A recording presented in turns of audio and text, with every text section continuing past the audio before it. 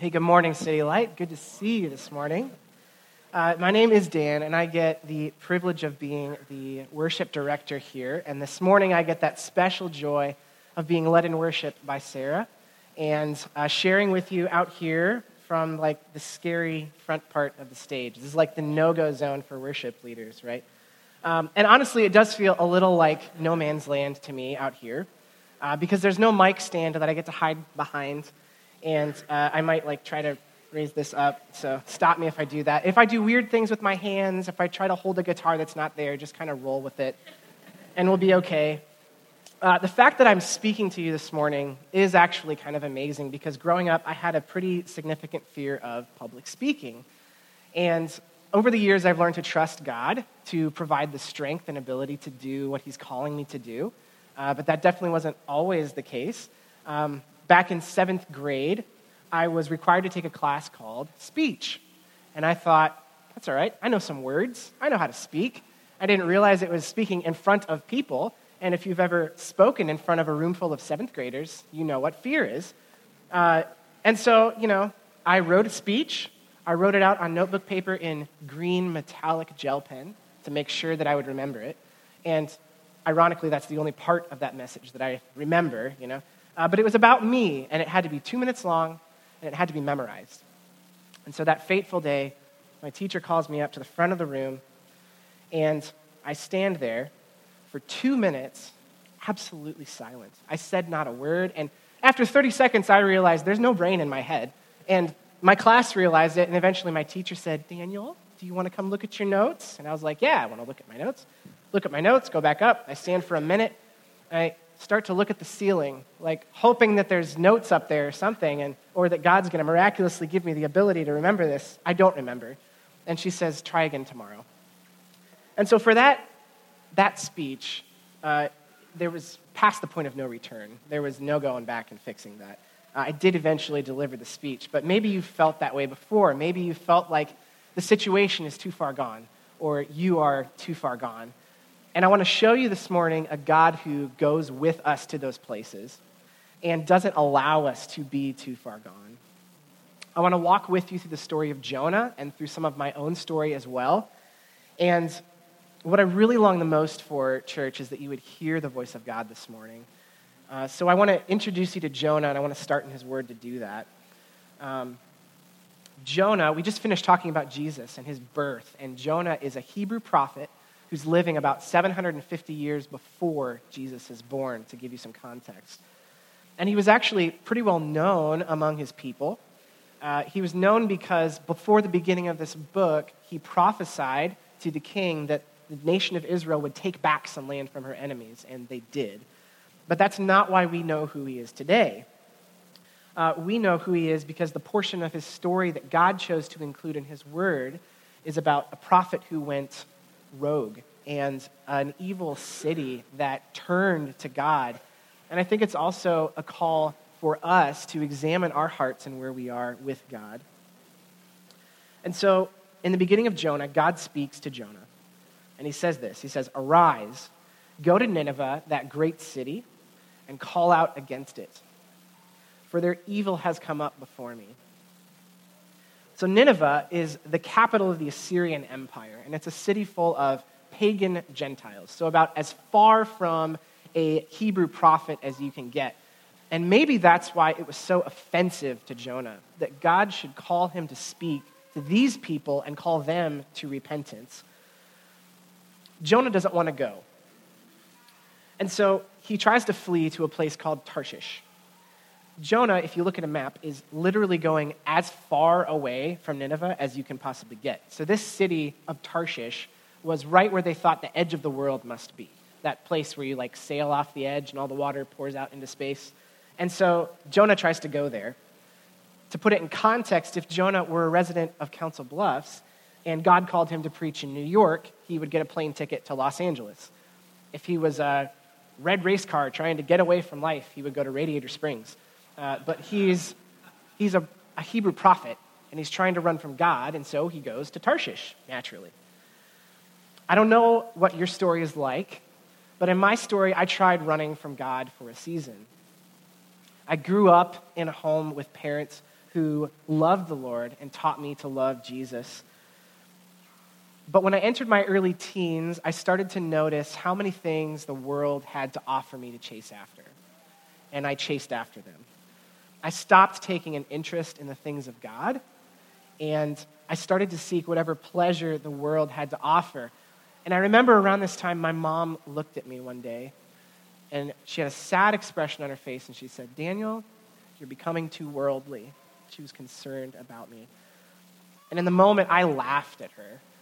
But years later, I still remember that moment. So parents, don't be let down by those words that you speak to your kids and you think they're not listening, because often they hear them. And those seeds that are planted take a while to spring up. So where I was at the time, I thought if I could just have that next thing, if I could just get to that next milestone, my life would be great. I would be satisfied. And my whole life basically centered around me and these 3 goals that I had for myself. So the first goal was to get a girlfriend, obviously. The second goal was to get a gold medal in men's gymnastics. And the third goal was to get my license so that I could drive myself places like the gym and to get my girlfriend, right? I told you, the world was centered around me. And so my faith became somewhat of a nuisance to me as I pursued these things, because it felt like Jesus was getting in my way, in the way of what I really wanted to have. So I pursued these other things with all my heart. I spent probably 5 days and 20 hours a week in the gym. And when I wasn't at the gym, I was talking to my prospective girlfriend on the phone. And I waited for that day when I would turn 16 and I would get my driver's license. The summer before I turned 16, 3 things happened over a very short period of time. The first is that the girl who was basically pledged to be my girlfriend broke up with me, making her my ex-girlfriend. A few weeks later, I get a phone call from the gym, and they say, "We're closing down for good." My career in gymnastics was over, effective immediately. And finally, my parents, whose main motivation for me getting my license was to drive myself to the gym, said, "We'll just wait until you're 17 because insurance goes down at that point in time." So all my dreams for my whole life as a 16-year-old kid were over, and I was very dramatic, and apparently I'm still dramatic now. But in the moment, I had run from God, and I had chased after these things that the world said would give me satisfaction, and I had nothing to show for it.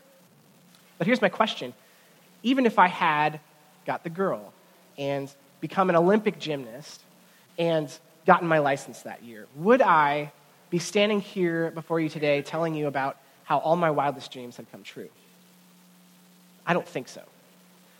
I believe that there would have been other dreams that would have sprung up in their place, and they would have also left me empty, because none of those dreams were revolving around Jesus, who is the one who satisfies. And I'm so grateful that at that point in my life, God used a friend of mine named James to come to me and say, "Dan, since you've got some free time on your hands, why don't you come with me to youth group?"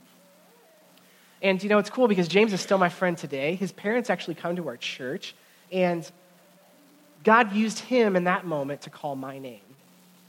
And I started going to youth group, and I started spending time in the community of believers. And that summer, I found myself at a Christian concert, and I listened to the artist on stage say that God has called my name, and he calls me his own. And I realized that this whole time that I had been running away, God had been very near to me, and he had been pursuing me this entire time.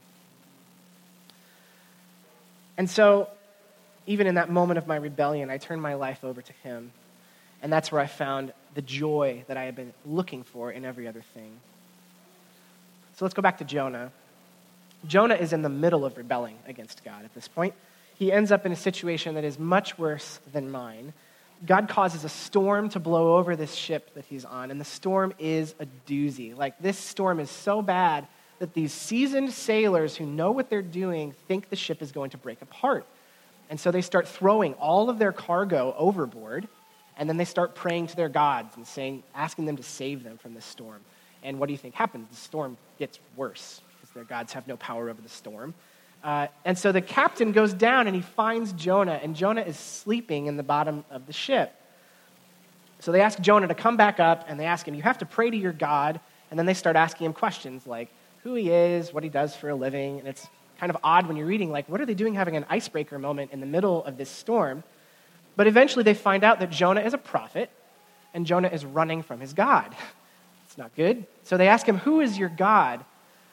And he says this, I fear the Lord, the God of heaven, who made the sea and the dry land. Yikes. The men were exceedingly afraid. They are terrified, and their response is great. Why have you done this, right?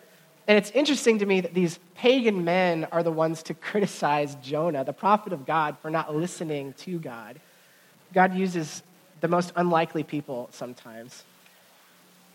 So Jonah tells them to throw him into the sea, and the storm will quiet down. And at first they refuse. These sailors refuse to accept the willing sacrifice of one man in order to receive their salvation, and they're going to make it through on their own strength. And that sounds a lot like another guy that we just finished talking about, doesn't it? So what do? They go back to the oars, and they start rowing, and the storm gets worse. Until finally, they close their eyes, and they bow their heads, and they say, I'm so sorry, and they throw Jonah overboard, and Jonah sinks beneath the waves, and the storm stops. And the sailors recognize that the God Jonah was running from is God Almighty, and their lives are changed completely. They make a vow before the Lord at that point. And you know, I would love to follow their story. I would love to find out what happened to them. But this is Jonah's story, and for Jonah, this journey is just beginning. After he begins to sink to the bottom of the ocean, God arranges for an all-expenses-paid 3-day, 3-night stay in the belly of a giant fish. And if you're like me, you want some details around this, right? Like you want to know, is that even possible? What kind of fish could it have been? But I want to put that on hold for just a minute, and we're going to recognize that this is God who made the sea and the earth, and he's able to put a fish in the sea who can hold a prophet in timeout for a couple of days. Because if I get too hung up on the fish, I miss the what of what's happening here. Something even more amazing. God saves Jonah in the midst of his disobedience. And God saves Jonah in the moment that he gives up on running. God had every right to be done with Jonah. Jonah had deliberately disobeyed him. He had done the exact opposite of what God had called him to do. But God is merciful to Jonah, and he has a plan for him. And over the course of the next 3 days and nights, Jonah recognizes the mercy of God and turns back to God. If you want to read Jonah's prayer while he's in the fish, that's in chapter 2, and I'm just going to read a piece of it to you because it's beautiful. He recognizes how he got where he is, and he recognizes who God is. Eric read a little bit of this earlier. He said, when my life was fainting away, I remembered the Lord, and my prayer came to you into your holy temple. Those who pay regard to vain idols forsake their hope in steadfast love. But I, with a voice of thanksgiving, will sacrifice to you. What I have vowed, I will pay. Salvation belongs to the Lord. So in this moment that Jonah thinks his life is over, he turns to God. He recognized that running from God and God's call and chasing the idol of his own dream for his life was not leading to hope because God is his hope. So again, I don't know what your experience has been like. If you've ever run from God, I don't know if you ran after really petty things like I did, or if you ended up near death like Jonah. Either way, if you're here today, I can tell you with certainty that you are not too far gone in your rebellion, that God still has a plan for you, that no matter how far you've tried to run and how hard you've tried to run to escape the Lord, he is still waiting for you to turn to him. And he is there with open arms. And he says, I've been waiting for you. Come follow me. That's his response to you. So Jonah, after this time in the fish, gets spit out on the beach. And we're going to leave him for a moment because he's stinky and we don't want to deal with him right now. We want to go ahead to Nineveh and look at this city. So I mentioned earlier that this city is the capital of the Assyrian Empire. And it is massive. So historians think that this city was probably the biggest in the world at that time. there was 120,000 people, and in addition to that, animals that were living in this city. That's like twice the size of Council Bluffs. And this city was full of people who were doing bad things. It was so bad that God actually started to speak out against the city using his prophets in Israel. So it wasn't uncommon for God to use a prophet to speak to his own people in Israel, but it was somewhat uncommon for God to use a prophet to speak to a pagan nation about their evil. And he says this through the prophet Nahum: "Woe to the bloody city, all full of lies and of plunder. There is no end to the prey." Things are so bad in this city that God decides to destroy it. He tells Jonah to go tell them this in the hope that they'll repent or turn away from their wickedness. So after Jonah gets spit out on the beach, he goes to Nineveh and he walks through the streets to tell them that God is going to destroy the city. And a short time later, Jonah sits back and he watches to see what's going to happen. And I think he's expecting to see destruction on a massive scale. Can you imagine watching a city of 120,000 people being destroyed by God? I think that's what Jonah's waiting to see. But what happens instead is even more breathtaking. The people start passing this word along that they've heard, and they believe God. They believe that their destruction is imminent, and they are terrified. The king of Nineveh hears about this, and he orders all of the people to stop eating, stop drinking, and start crying out to God for mercy, that they would be saved. And God sees all of this happen. He sees the city mourning their own sin, turning from their violent and wicked ways, and he has compassion on them. He does not choose to destroy the city. And this is what God desired. This is what he's all about, isn't it? So King David, years before in Psalm 51, said that the sacrifice God wants the most is a heart that is broken over sin. And he sees this broken heart in the 120,000 people who are living in Nineveh. And his response to that broken heart is mercy. He has mercy on them. And I think it's easy for us, here and now, knowing what we've done and where we've been, to think that we might be too far gone to be saved. Because you and I have this front row seat to all of the failures in our lives. We see the things that nobody else sees. We see the secret sin. We see the secret addiction that nobody else knows about. And we know that God knows about it, and we think that that might just disqualify us from God's love. But here's the good news. Jesus came to save people like us. Luke 5 says, "I have not come to call the righteous, but call sinners to repentance." The people of Nineveh experienced a part of God's mercy when their city was saved from destruction. But we have seen the mercy of God in full in the person of Jesus Christ. So while Nineveh was waiting for God's wrath and judgment to be poured out on them, we know today that we have already seen God's wrath poured out, and it was poured out on the person of Jesus, who took our punishment for us that we would have life instead.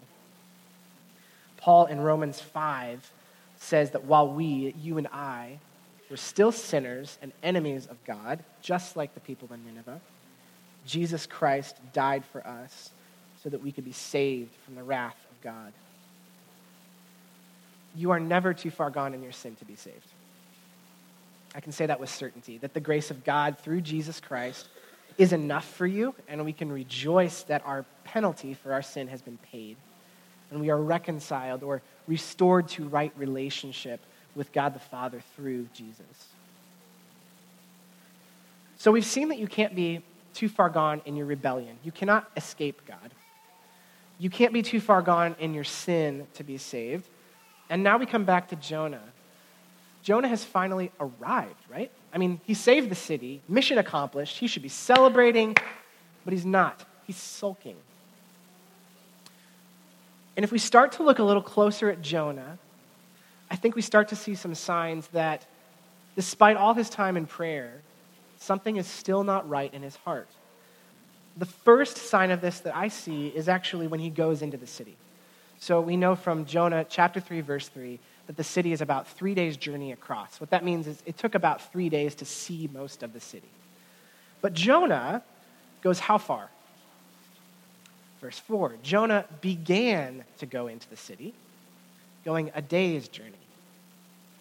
So he walks for a day, yelling, in 40 days, Nineveh is going to be destroyed. And I imagine he may have done it with a smile on his face.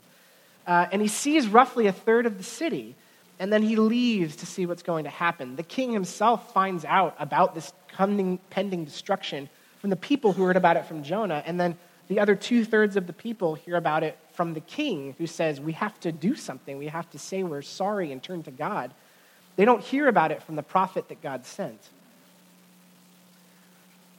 Because Jonah started to do what God asked him to do, but his heart was not in it.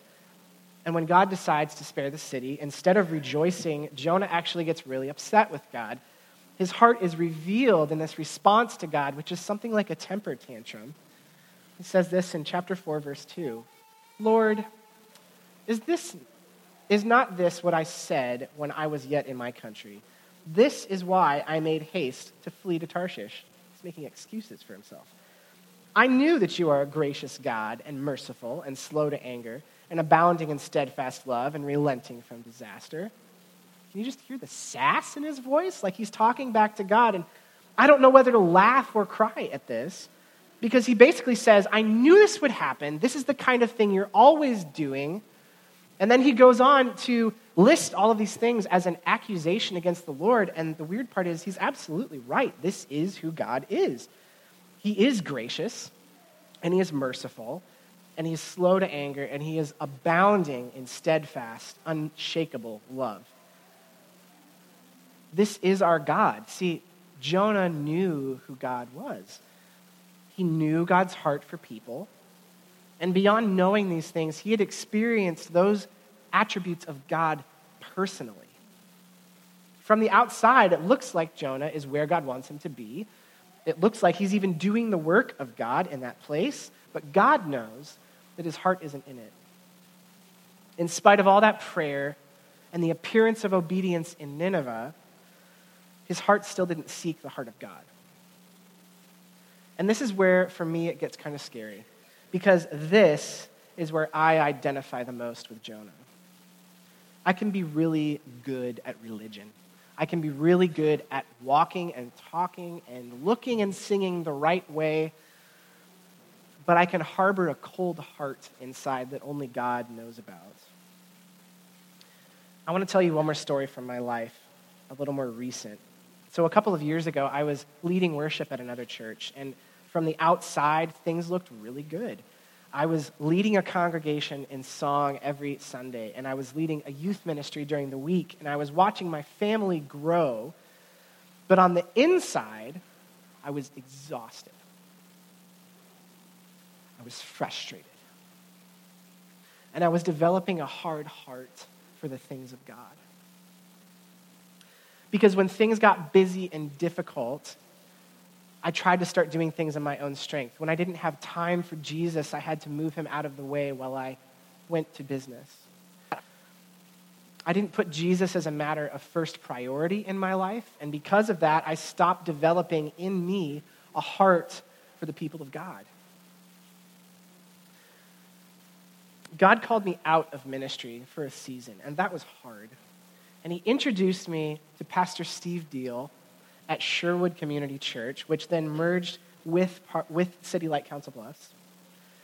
And Pastor Steve made shepherding my heart a priority in his ministry, and he called me to walk with Jesus.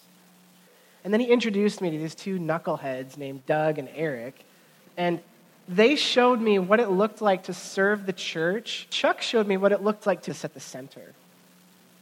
And then I met this guy named Chuck, and Chuck showed me what it looked like to be a part of community and how Jesus calls us to love each other in community over the last few years. And you notice the common theme here in all these men that God used in my life over the last few years. They all call me to center around Jesus. So maybe you're like me, and you've started to exchange Jesus for religion. In church, it is so easy to do. It is easy to slip into. And you found your heart starting to get cold. Let me encourage you that you're never too far gone in your religion, and Jesus is the answer to that. It is Jesus who will not only give you a heart more like his own, but will also give you the strength to do the work that he's calling you to do. So in conclusion, my least favorite part about Jonah is the ending, because it just kind of ends. There's a long back and forth between God and Jonah in chapter 4, and then there's no resolution because we don't find out how Jonah responds to God. We don't find out whether his heart was changed or where he went from there. That's something that only God and Jonah know, and that's similar to us. Only God knows the position of our heart. And I think we have to ask God to reveal that to us because sometimes we fool even ourselves. But only God knows if you are still running in rebellion, or if you are living in sin, or if you are dying in religion. To those of you who are maybe still running from God, and you think that you're too far gone to return, you're not as far as you think from God. And in the moment that you turn to Jesus, he is there saying, I've been waiting. Come and follow me. To those of you who find yourselves in Nineveh and wonder if you're too sinful to be saved, I promise you are not too far gone. You are one pivot. You are one turn away from choosing Jesus and the life that he would give you and turning aside from the things that will bring you death. And finally, to those of you who have succeeded in fooling everyone else, and maybe even yourself, those of you that have the right appearance on the outside, but inside have a hard heart, I invite you to turn to Jesus because he will begin a new work in you that makes his heart more like his own and makes you satisfied in him alone. We're going to take communion in just a moment and then worship again by singing together. And as we prepare for communion this morning, I would invite you to do one of two things. If you're a follower of Jesus and have asked him to be your Lord and Savior, I would invite you to take the bread that represents his body and remember how he was broken for you. And then take it and dip it in the juice that represents his blood and remember how his blood was poured out for you. And as you remember his sacrifice, draw closer to Jesus, who offers to give you this life and to give it in abundance. If you are not yet a follower of Jesus, if you're running for hope in other places, I can tell you with certainty that Jesus is the hope that you are looking for. Beyond a shadow of a doubt, he is the hope that you are looking for. And I invite you to turn to him. I invite you to seek him out today and talk to him about that. Let me pray for us this morning. Jesus, I thank you for the way that we are never out of your reach, for the way that you would follow us to the ends of the earth just to see us turn around, and you welcome us with open arms at that point. I thank you for your sacrifice that was enough for the sin of the world, and that you offer us your life in the place of the death that we deserve. Thank you for calling us close to yourself. Thank you for not leaving us to our own strength and ability. Would we seek you first, Jesus, and would we live in the joy that comes out of being made more like you? I pray this in Jesus' name. Amen.